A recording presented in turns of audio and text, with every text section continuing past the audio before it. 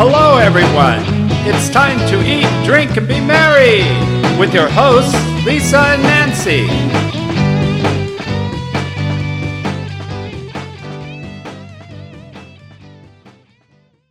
Everybody, welcome to Big Blend Radio.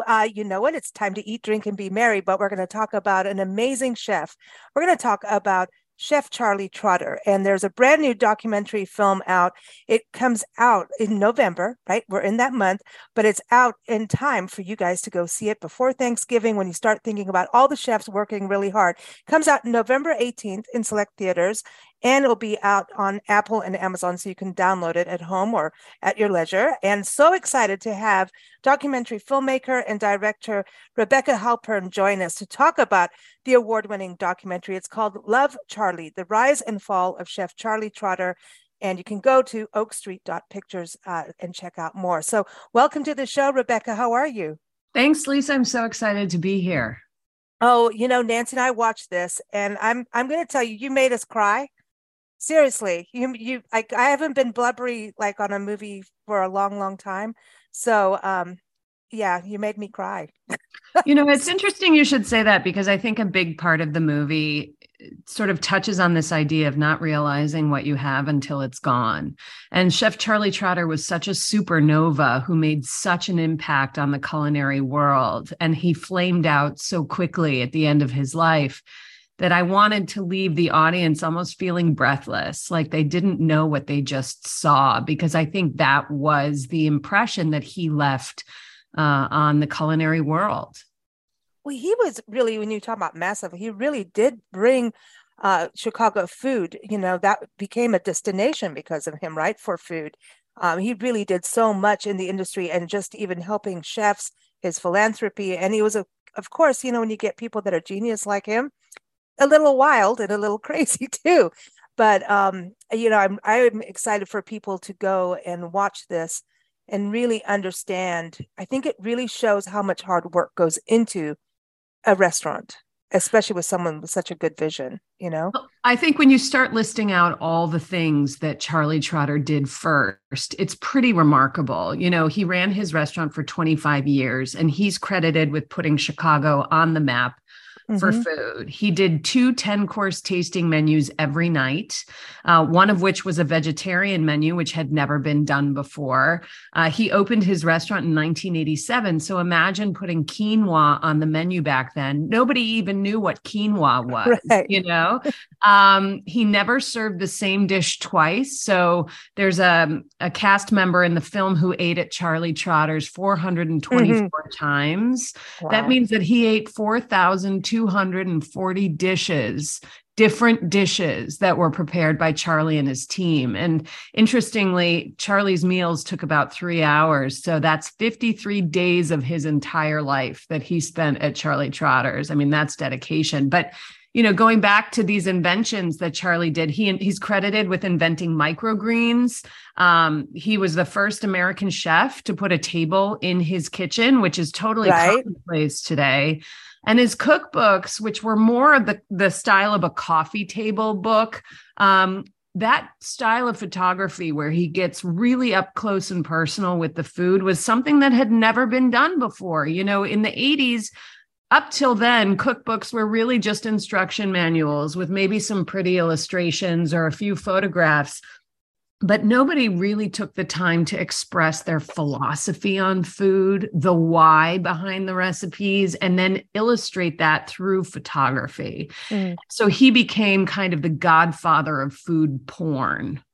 And also and putting vegetables and vegetarianism on the map too, because, you know, I remember being vegan for a while, and you know, if you could get a baked potato, you were lucky. You know, it was just, that was it. Here's your iceberg lettuce and your potato, depending on where you're going. But he really put vegetables and vegetarian dishes on the map, that these, you know, don't underrate vegetables. I mean, front and center. Vegetables were a key part of Charlie Trotter's point of view on cuisine, and he didn't want them to be in second position to exotic meats or fish or chicken or poultry. But, you know, it's interesting. I mean, when you think about how innovative he was, that really drew a lot of remarkable chefs, hundreds of them, to want to work for him. And they've all gone on to become the who's who of the culinary world. And yet somehow his legacy stands to be lost to time. And so because he came along before social media, we felt it was really important to tell his story now so that so many people understand whose shoulders they're standing on. Yeah, I think that was really made apparent in the movie, and just also who he was as an individual, and talking about excellence and just how you utilize the postcards and his personal writings to his loved ones. Like he went from being Charlie to Chuck, and just it was actually, Lisa, sorry to correct you, it was Chuck to Charlie, which was Chuck really to Charlie. There you go. Because if you think about the restaurant as a stage, Chef Charlie Trotter was a role that young Chuck Trotter had to assume in order to make his fine dining establishment a success. And in assuming that role, in playing that role for 25 years, his identity became consumed by it. And by the end of the restaurant's life in year 25, he realized that he needed to get back in touch with his authentic self, who Chuck was, right? And when the restaurant closed, you hear Grant Achatz of Alinea, who was a protege of Charlie's, you hear him say, when the restaurant closed, Charlie closed. And it's true. There was no more movie to be made with Chef Charlie Trotter as the star. And he passed away a year later. He said that was it his whole life, and then when he spoke, and you had Anthony Bourdain on there, which really, that was also touching. He really stood up for Charlie. He really said, like, it's shabby what people forgot about who he was. Like, it's like all these people stood on his shoulders to get where they are today. That's why I think it's just so important that you've done this film. What led you to it? Like, because tell us a little bit about your mom's history, because this is cool. It's all connected. Yeah. So my mom was a food writer in Chicago in the 1980s and 1990s. And I never ate at Charlie Trotter's restaurant, but I remember when it opened, she would talk about him like he was some kind of unicorn, like who was born to revolutionize the culinary world.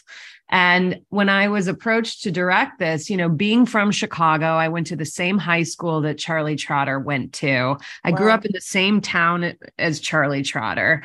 I really felt a connection to the story. Like I understood him. I understood Chicago in the 90s, which felt like the center of the world.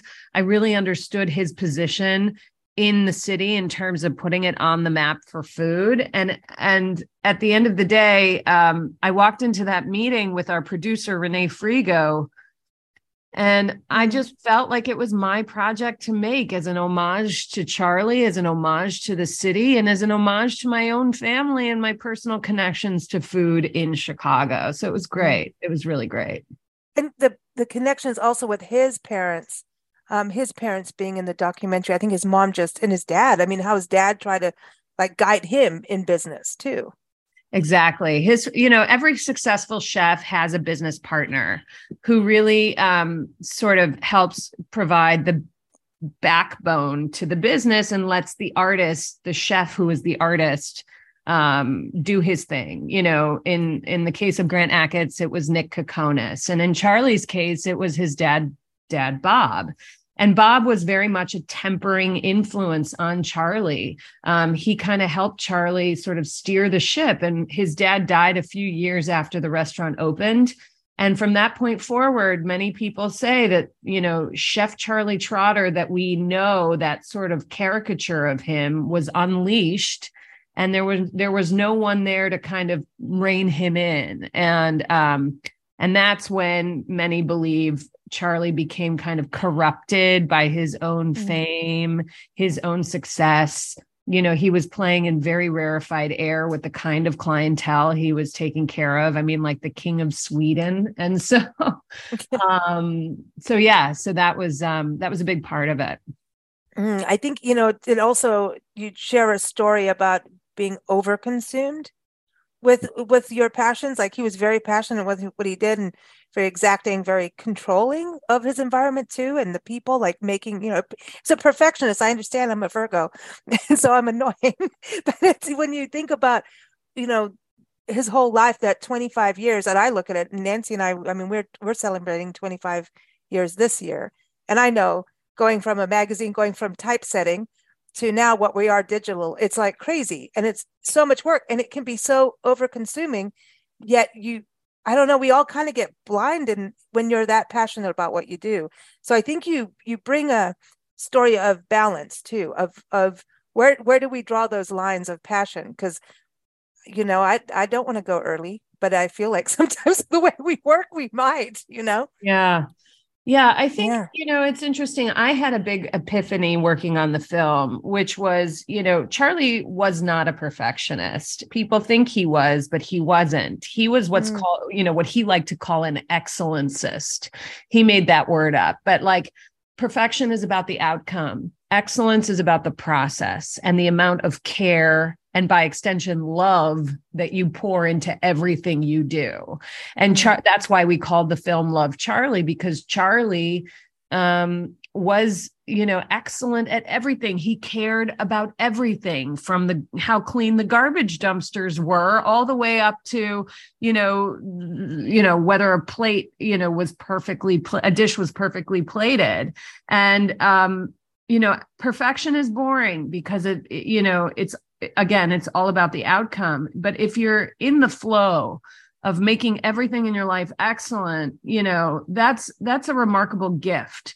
And I think what happened with Charlie was he challenged people in his world to see how excellent are they, right? Like, he challenged people by asking them, how excellent are you? And a lot of people didn't think about it that way. And a lot of people didn't appreciate that. They don't like it when people kind of hold up this mirror and say, you're not pouring yourself into everything you do in the same way that I am. Step up or get out. Those were the two choices. Yeah, he, just even when he worked for people in the beginning, he said, I don't work for you, I work for myself. And if this isn't a successful night at the restaurant, then it's on me. Like he went in early. He had those expectations of others because he worked so hard to make everything just right. Yeah. So I it's just a remarkable story, and I'm so glad that it's there, and the way you've done it. I mean, it was just so beautifully real and well done, and you've got so much footage of him too, and just seeing the changes and those postcards, and even family footage from the past when he was a boy, and just such a well done documentary, and deserving of the awards, and you're going to get more. I know this is going to go crazy. It is. Are you ready for that? Because I think it will. I mean, and apparently I know everything. I'm just kidding. Well, Lisa, I mean, first of all, thank you for your kind words. I do have to say that when, the film contains more than 350 postcards that Chuck wrote to his first wife, Lisa. And what I think that the approach to the film that I wanted to take was a very real, very authentic and very personal approach. We've seen other chef documentaries that use reenactments and things to create this fancy storyline. And, I just wanted this to feel like you were getting a real glimpse into who this guy was, because for so long he was misunderstood.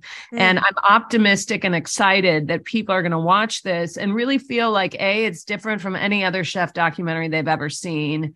And B, it is authentic. It is original. It is inspiring, just like he was. And I want people to come away from this, asking themselves, how can I be more excellent in my own life? And I was inspired to be more excellent myself. So it is an amazing story of excellence. And I hope he does see, look down from wherever he is and gets to watch it. You know what I mean? It's like, everybody's got different beliefs and everything, but I always feel like I hope he sees it, because I think he would really love what you've done. And I hope Anthony Bourdain gets to see it so he can go, that finally someone did the right thing.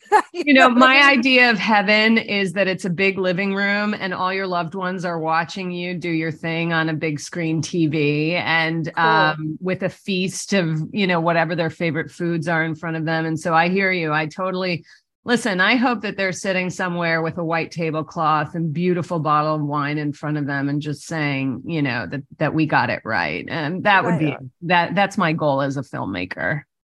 Well, thank you so much for joining us. Thank you for your work. Excited to follow you. I know you've got other documentaries coming up. One is Who is Stan Smith coming up. So everyone watch for that as well this fall. And keep up with everything. Love Charlie is the name. Love Charlie, The Rise and Fall of Chef Charlie Trotter, again, comes out November 18th. And you can find it in select theaters across the country, and go get it on Apple and Amazon. The website is oakstreet.pictures. And of course, we want to thank our sponsor, which is the International Food, Wine, Travel Writers Association. Hear me, travel writers, food, wine, travel writers. You're going to need to, follow this and write about it. So that's what I have to say about that. Everyone go to ifwtwa.org to learn more about the association. Really an amazing organization that we do shows with every second Tuesday and Wednesday, every second Tuesday and Friday, and coming up every third Friday as well. So stay tuned for that and keep up with us at bigblendradio.com. Thank you so much, Rebecca. Lisa, this was fantastic. Thank you.